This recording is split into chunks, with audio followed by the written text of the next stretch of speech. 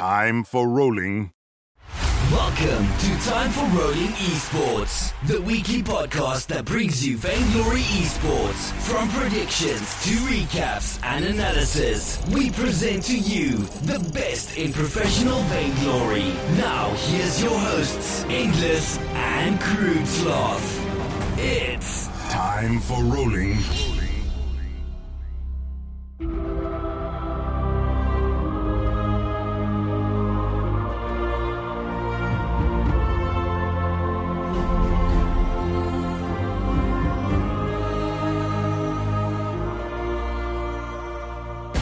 Hey, hello, and welcome to Time for Rolling Esports, episode 108, I do believe. Normally, Crude Sloth is my fact checker for the episode number, but he is not here, so I am joined with another special guest. We're going to do a wonderful episode. It's going to be different. It's not going to be EU. It's not going to be NA. We'll maybe do a little bit of that, but we're going to cover a lot other regions. I'm joined with Idmon Fish. How's it going? Pretty good, thanks. All right, so why don't you go ahead, introduce yourself, give a little breakdown of who you are, not only with the things of how you found Vainglory, but also maybe the stuff that you're involved with more of the esports side of things. Sure. So I found Vainglory basically because I was playing Fates Forever, which was another MOBA on iOS, and it was basically killed by Vainglory. So most of the player base moved to Vainglory, and I reluctantly moved with them. So that's where I kind of came from. And I've been playing basically since the start of Vainglory, pretty much, on and off, bits and pieces. Became involved as a forum moderator for a while, still doing that for the unofficial forums. Then I became a PvE tester, still doing that. And then I became the coach of what was then Infamous. And then Renegades, and now I'm involved in Impunity.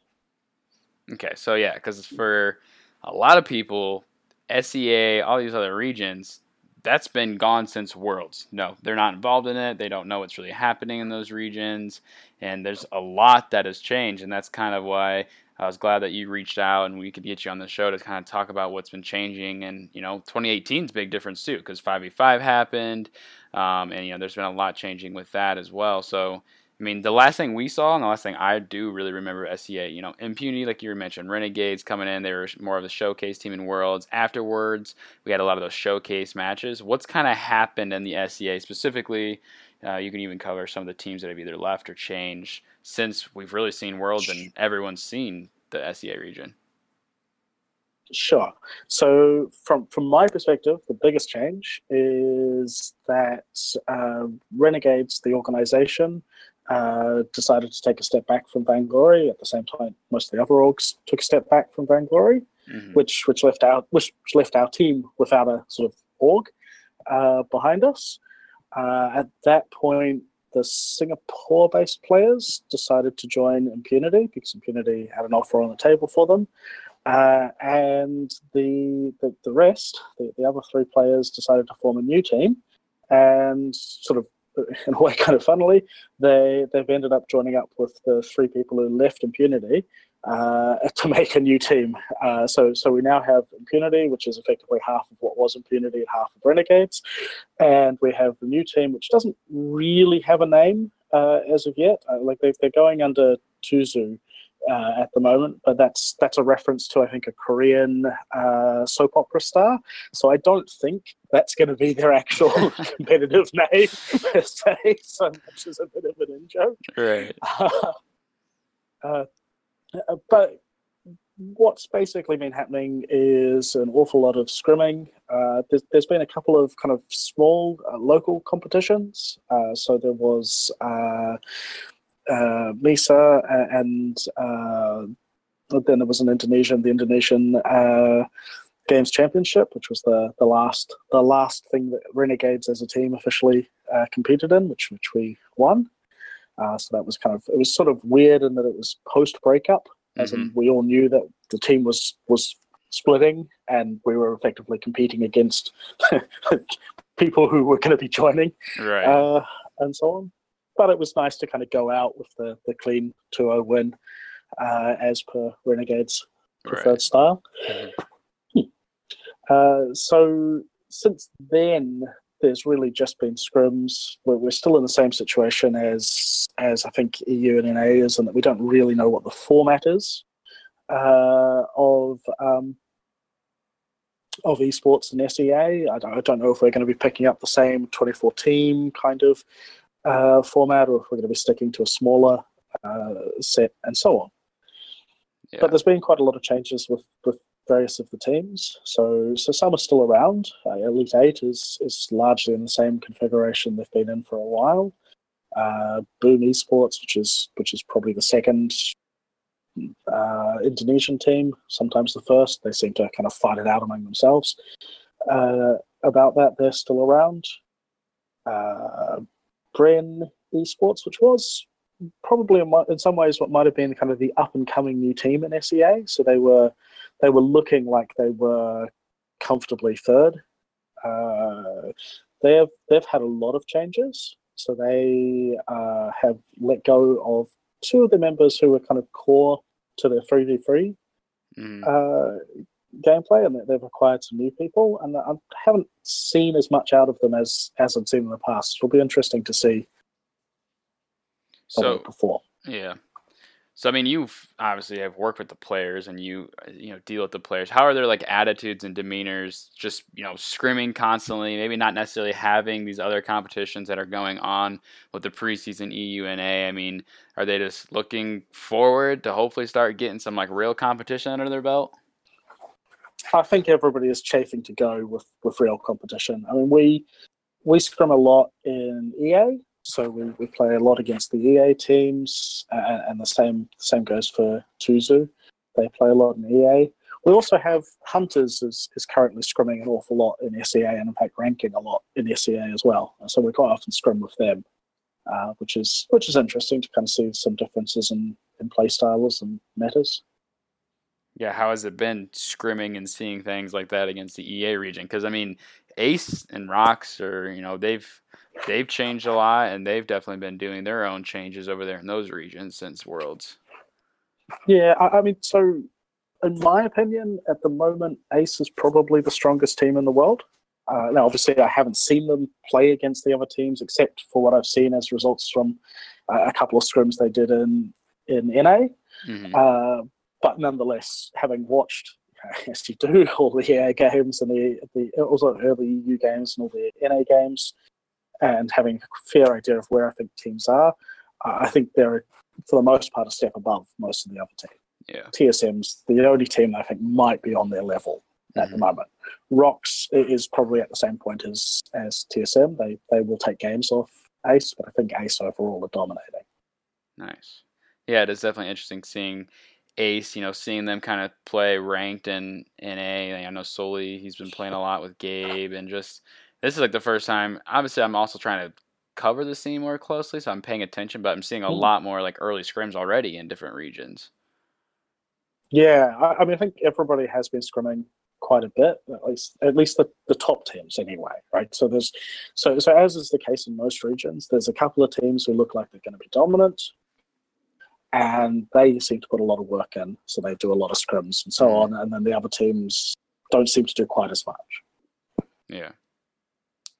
Yeah, it's definitely interesting just seeing the top teams put all that focus in, and it seems that's the main thing that is putting them above the other teams in their region. But I mean, coming from someone that has been in the competitive scene over there, how important is it for you, for the players, for them to get a set type VPL, for SCMC to definitely be focusing on those regions just as much and to be putting in resources over there?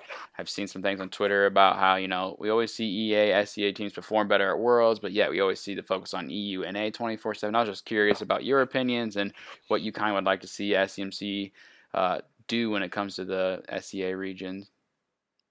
I mean, honestly, first and foremost, communicate. Just tell us what's going on. Yeah.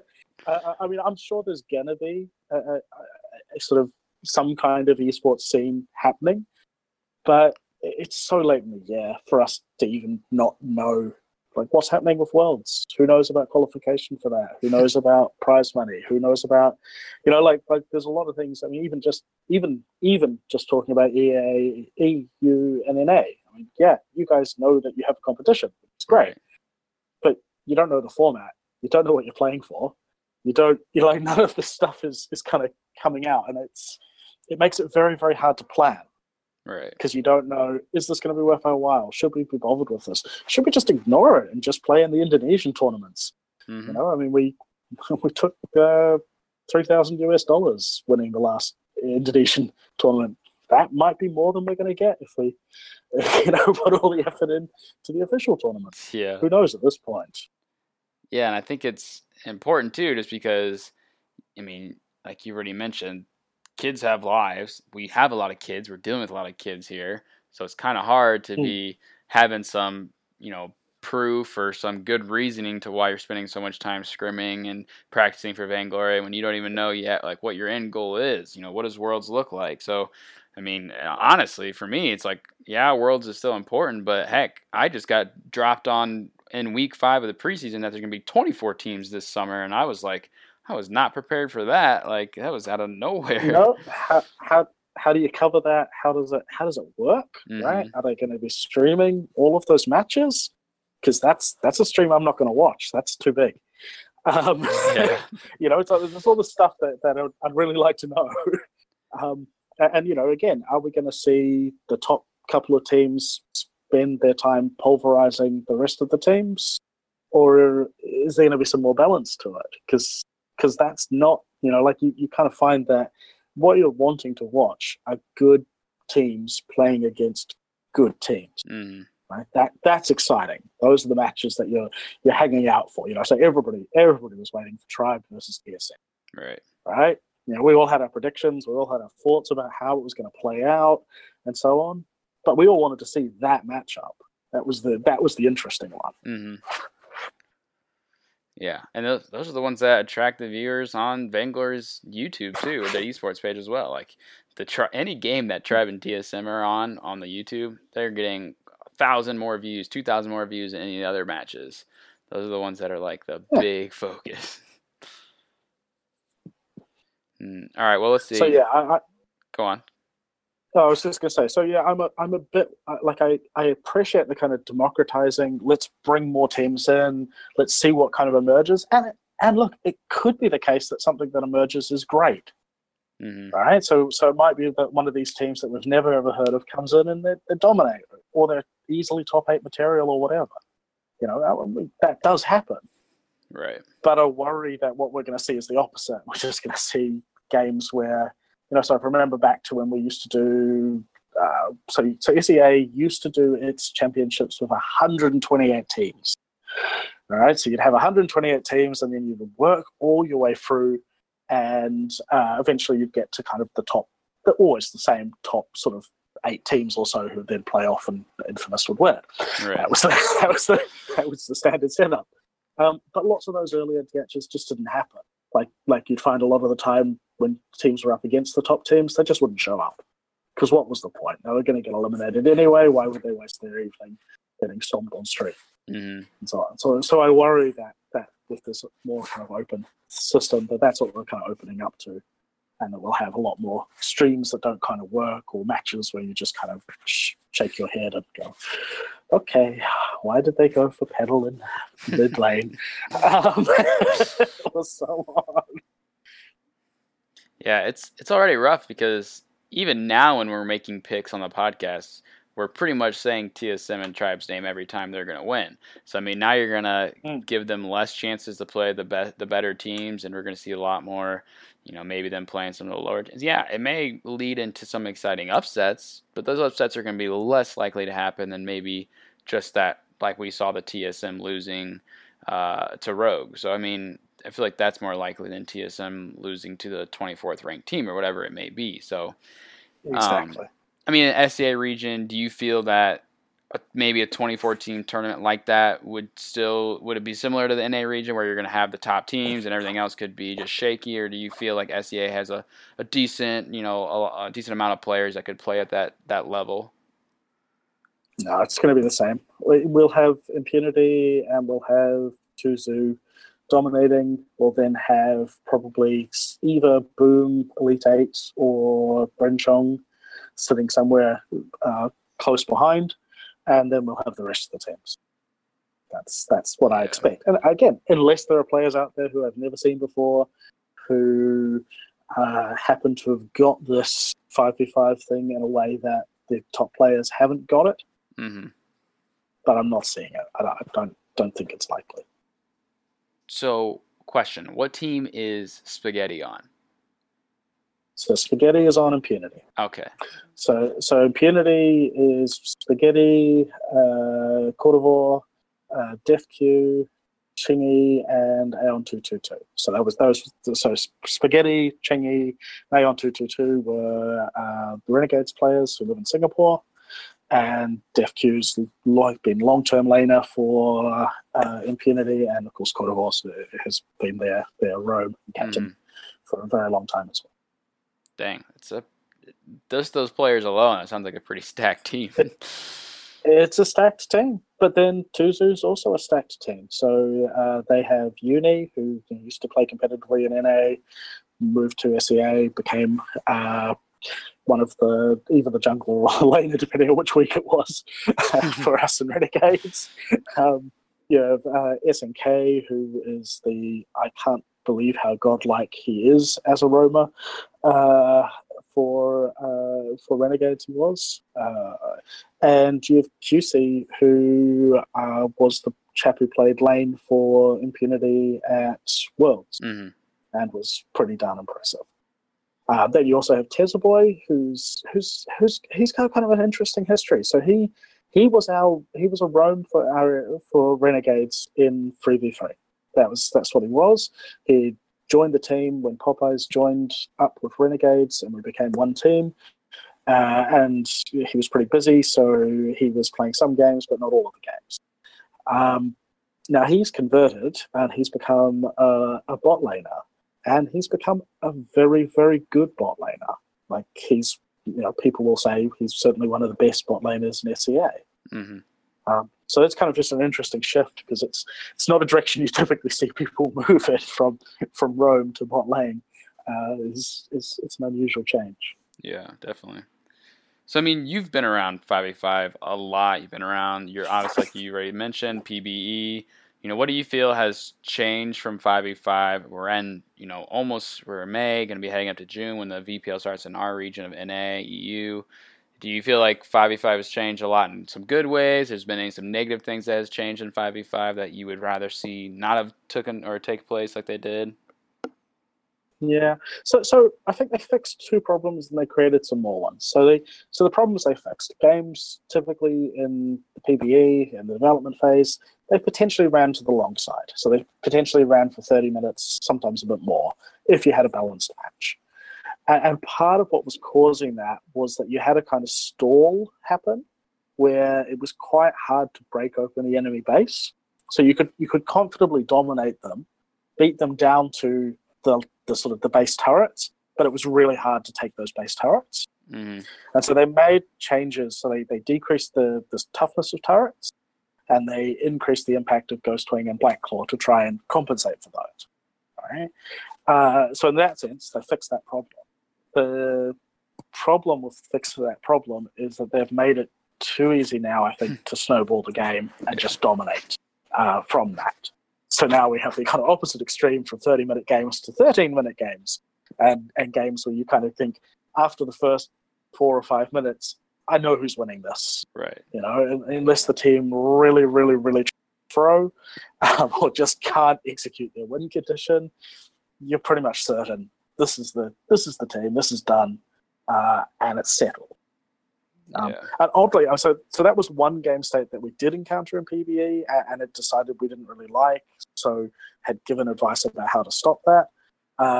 And interestingly, at the moment, what we have is kind of the two worst game states I think we had in the PBE. So we have this kind of snowball to win thing, but then if you hit the 20-minute mark, right, so if you manage to resist the snowball, or the team just doesn't execute, or so on, you have the kind of opposite issue, which is that one team fight and you can stroll all the way through and finish the game off. Oh yeah.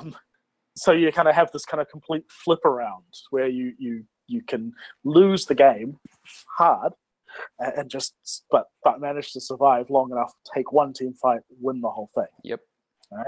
And neither of those are very satisfying game states, because what they mean is that most of the game is not meaningful to the outcome of the game. Mm-hmm. All right, so the ideal in any game design is that all of it counts, right? And the decision you make at 15 minutes has impact on the game in the same way that the decision you make at 3 or 4 minutes does. So hopefully we'll see changes that come in that push us more towards that game state. I think that's what will happen. Yeah. But it takes time. I mean, as an esports fan, as a viewer of the Twitch streams, I mean, where do you fall as what do you want to see? I mean, me personally, like you already mentioned, when I see a team have an advantage 5 minutes in and this match is going to be over by 13-minute mark, to me, that's not really, I don't really enjoy those as much. I would rather have the longer match, the more intense, or like every team fight, it literally could go either way. I'm just curious on like what your opinion is on, how do they find that medium? Yeah, I mean, when I liked it when we had games that ran 20 to 25 minutes, sometimes 30 if it was a really, really even backwards and forwards game. Those felt really intense. There were lots of sort of team fights that you felt were meaningful. There was backwards and forwardsing, with split pushing and so on, which felt impactful in a way that it doesn't feel impactful now. So I kind of favor the longer things. I guess the other thing to say, though, is that it is a bit hard. In a way, it's almost too early to judge, because most teams, I hate to say it, but most teams are just not very good yet at reading the kind of map, reading the macro, working out what they should do. I mean, there are a couple of teams that have got it, mm-hmm. right? So QLash, right? Now that's a team that to me came from not from nowhere, players, but darn, their understanding of the macro and how to work the map, and it's been very, very impressive. TSM, same, very, very impressive understanding of how to play it. Right? And then other teams that you would expect that kind of understanding of haven't quite performed to that level. I mean, Tribe is the obvious example of this. Incredible players, amazing mechanics. Sometimes look a little bit lost out there. Don't quite really know what they're doing, not really sure where they should be, hesitating, not taking the fight in the optimal way, not kind of, they're kind of running to catch up rather than doing things. Right. And the crazy thing is just how obvious it is. Like in 3v3, I felt like it was harder to see the slight mistakes that teams would make on the macro side. But now in 5v5, it's just like so blatantly obvious the teams that are clearly understanding, how to take advantage off of one kill, or how to take the most out of the farm, or to get the gold lead the quickest. And 5v5 has really opened that up, I feel like. Yeah. And now part of that is just that 3v3 was very mature. Right? And the shared understanding we had of how to play it at a top level was really, really developed. Right? There was a ritual to it, and you all knew what to do. That ritual is still being developed from 5v5. Like, we've got ideas. There are times, there are patches where the kind of optimal play is really, really obvious, but there's also lots of situations where it's just not that obvious at all what you should do, and it only becomes obvious a couple of minutes after you've done it. So you're kind of committed. It's like, I'm going to go to this lane to clear it. And then it's like, oh, well, they're taking a team fight and I'm clearing this lane. And, oh, we just got ace. We were split up and that was a mistake. But then there are other times where, well, we don't split. We cluster as a team and they're split pushing and well, we lost 2 turrets. So it is, I think it's tough. It's harder. Yeah. I think, the phase we're at right now is really interesting. I mean, one day I was like bored on Twitch and I went back to like some old 3v3 esports, autumn, whatever season it would have been, when flares would reveal people no matter where they were. And it's just crazy to think, like, maybe right now, we're about to look back on this 5v5 and be like, I can't believe teams played that way. And it's just terrible compared to what it is, hopefully, in the future. And we may not even get quite there by Worlds. It just depends on, how much competition we have and how much teams can grind. But I think 2019, we'll start seeing more and more of maybe a standard, or like what 5v5 is supposed to be in Vainglory. Yeah, I think that's probably true. As I say, I think there are teams that have got it and are doing really well at it. And it's not that they don't make mistakes; they still do, but they do seem to have their head around a lot of the macro in a way that a lot of teams just don't have their head around. Yeah. But yes, that'll spread. Understanding will grow, and we'll get more uniform styles of play, I think. Yeah, I'm definitely hoping we get some good competition in the other regions, stuff that I can actually watch. Definitely some good, some VODs if I can't watch it live, just because it's going to be so important going into Worlds. Definitely since we saw after last Worlds, I don't want to go into Worlds this year and see and hear a team and be like, oh, who's this team? And I have no clue where they are. Like, I want to be able to, everyone fan-wise should be pretty well aware of what teams were headed into Worlds, and maybe have seen some of them already competing at that top level within their region, respectively. Yeah, I think that would be great. And one thing that Worlds did show us last year was that those teams that you kind of wrote off because of their region, you can't afford to do that. Mm-hmm. There were teams that were much more competitive than I was expecting to see come out of them. And so, being able to see them more and being able to see them in an easy, coherent place. I know when I was at Worlds and they were talking about what their intentions were for the Vainglory Esports website was, if they follow through with what they were talking about there, that will actually be incredibly useful. Yeah. Because the plan was that they were going to use that to host the VODs and everything else for all region. Yeah. So, because at the moment, like, trying to find out what's going on in China or EA and trying to watch stuff that's happening there, it's completely different apps. It's in a foreign language. You've just got no idea. Yeah, that's definitely true. There's nothing more frustrating. You're like, wait a minute, they don't use Twitch over there? Or not allowed to just use Twitch? It's not that simple? No.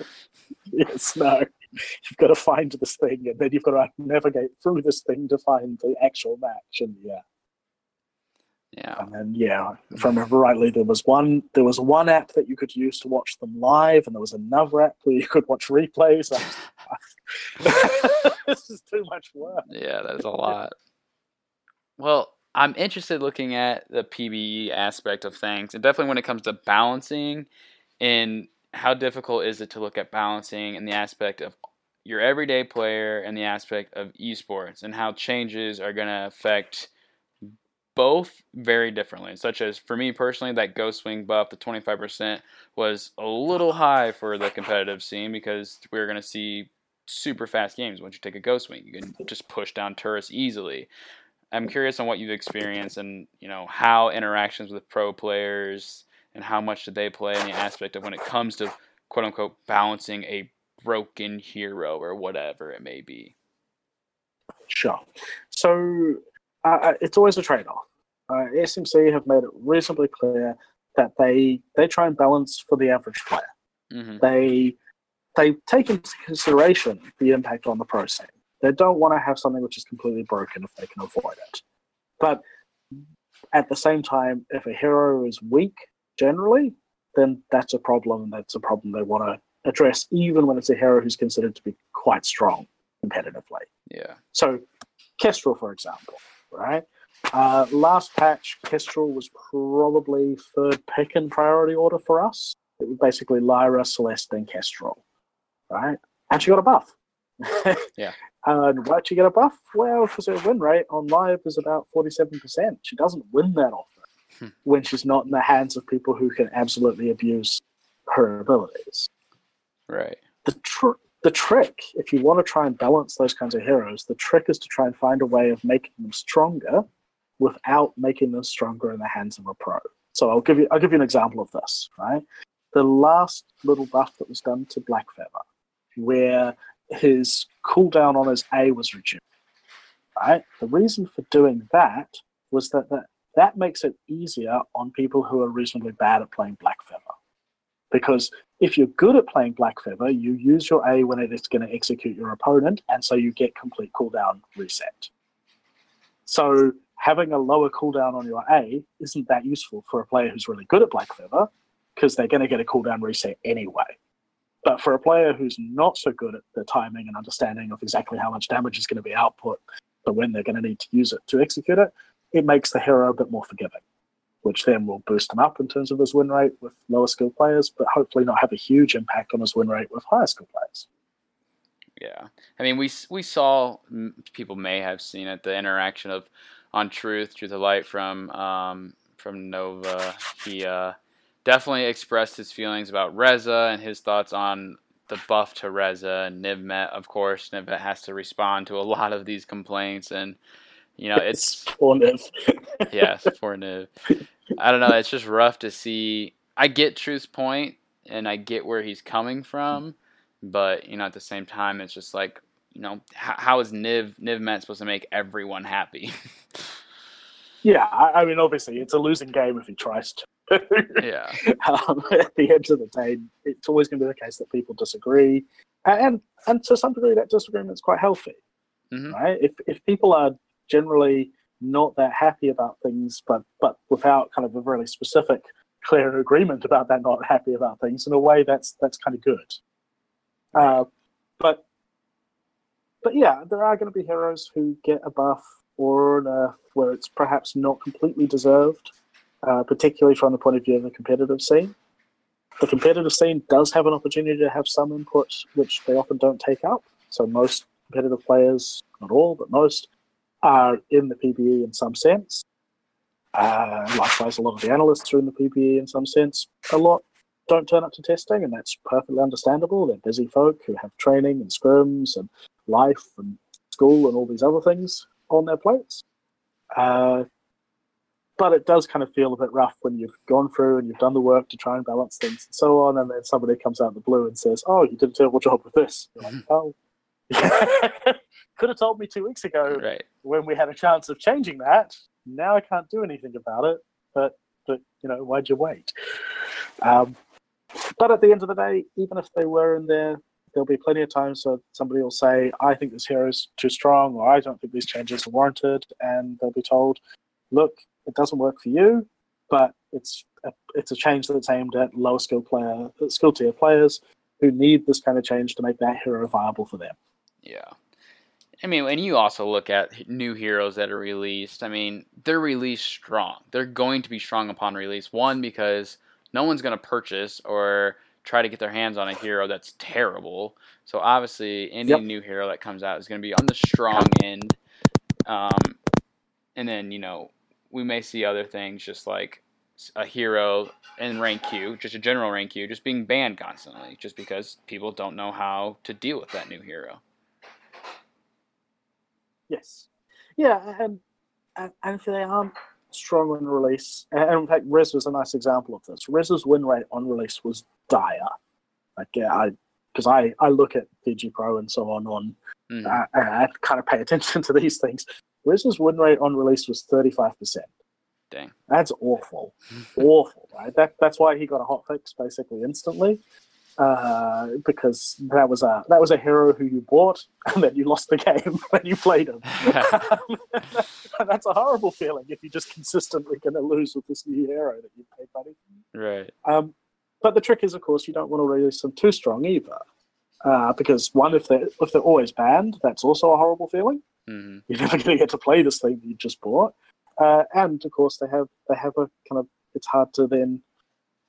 People get annoyed with playing against them. They don't like to play around them, and so on. So ideal is strong, but counterplayable. So Kinsei, for example, I personally think he's a bit strong. That was the feedback I gave in the PBE. I'm also willing to bet that his win rate isn't going to reflect that. Right.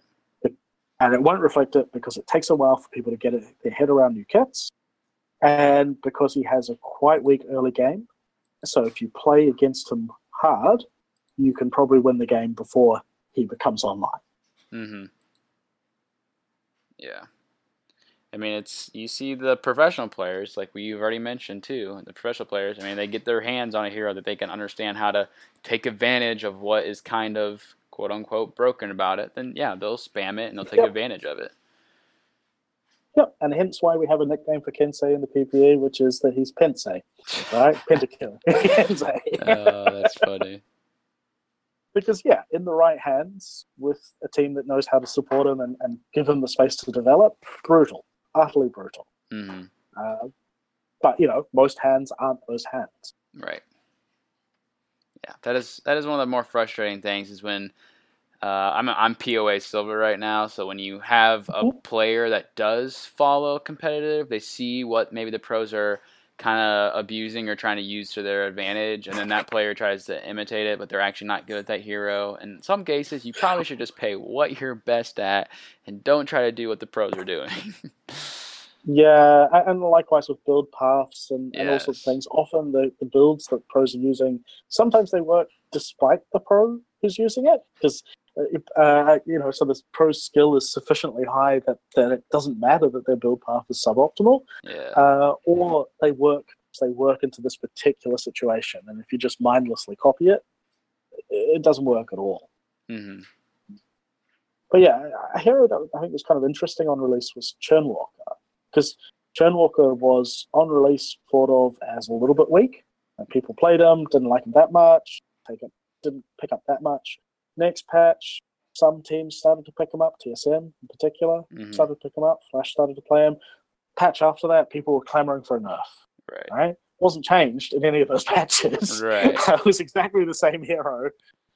But because people hadn't really got their head around the kit, they hadn't seen how it actually functions, because he has a kit that his impact it's a little bit submerged, it's a little hard to see what the effect of those chains and the reflected damage actually is. People just kind of felt he wasn't very impactful. And then once they started to see top teams picking him up, using him, winning with him, they went, oh, hang on, maybe there's something here. They started playing him, and then it kind of spread out throughout the user base. Yeah.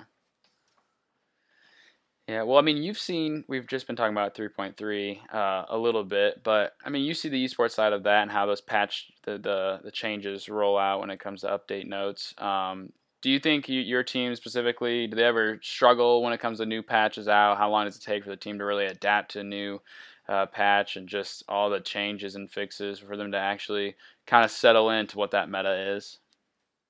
There's often a small adjustment period where you're kind of working out, okay, this guy looks on paper like he's going to be strong. Is he? And does the tactic that really worked last time really work still? So like last season's kind of meta gameplay style was get a ranged jungler, put heavy pressure on the bot lane, take the Ghost Wing, steamroll. Right? That was what teams were doing and was working really, really well. It was very hard to counter. This patch, we've got Kenze coming in, we've got a pretty big buff to Glaive, we've got a small buff to Black Feather. Does that upset that? Right? Does it switch that over? Do we now think actually what we want to do is let other people draft that and we'll dive on them? Or are there still sufficient? Is there just enough upfront damage, or the buffs to Kestrel, for example, sufficient that that's still going to end in disaster? You're just not going to get that dive to work most of the time. You're better playing this kind of more pokey, siegey style comp. At this point, I don't know. Because we've had one night of scrims. I've seen a couple of, or 2 nights now. I've seen a couple of different things. We've played stuff on live, but playing stuff on live doesn't tell you much about what works or doesn't, because most of these guys are going to be playing against players who are at least a tier below you, and there's a big gap, a big gap. It's got to be a fun transition period for the analysts to be furiously trying to find something that no one has found out to be really strong, and they're just trying to be the first person to break through that. Yeah, but with that kind of thing, in a way, it's a fun kind of time, but it's also mostly meaningless, because any of these kinds of surprise pocket pick kind of things, you'll get one game off them, and then if the other team's any good at all, they'll adapt. Right. So it's really hard to properly hide strategies and not release them and so on. You do sometimes have them. We've had I've had a number of times where we've set something up, or we've had a plan to do something, and then the draft hasn't worked out that way, and I've never ever used that strategy, even though we'd set up for it and we had a whole way of doing it. Right. I feel like it's just like any hero, like that weapon power pedal, for example, was a big one where it just kind of came out, it worked, people spammed it, and it just became, it had to be banned because it was just too much to deal with, or unless you had the perfect comp to deal with it. And it's always interesting to figure out when that's going to happen. When is someone going to play something that's so strong that it just has to be banned? Yeah. And at the moment, there's a lot of debate, I think, among the analysts about how much comp actually matters. So is it like 3v3 where the comp kind of, to some degree, just determines the outcome? Like Right. if you get the right kind of counter comp, a much worse team in terms of mechanics can beat a stronger team. Or is it the case that no, mechanics just rule, or is it the case that macro rules and it doesn't really matter what you've drafted as long as it's vaguely competent?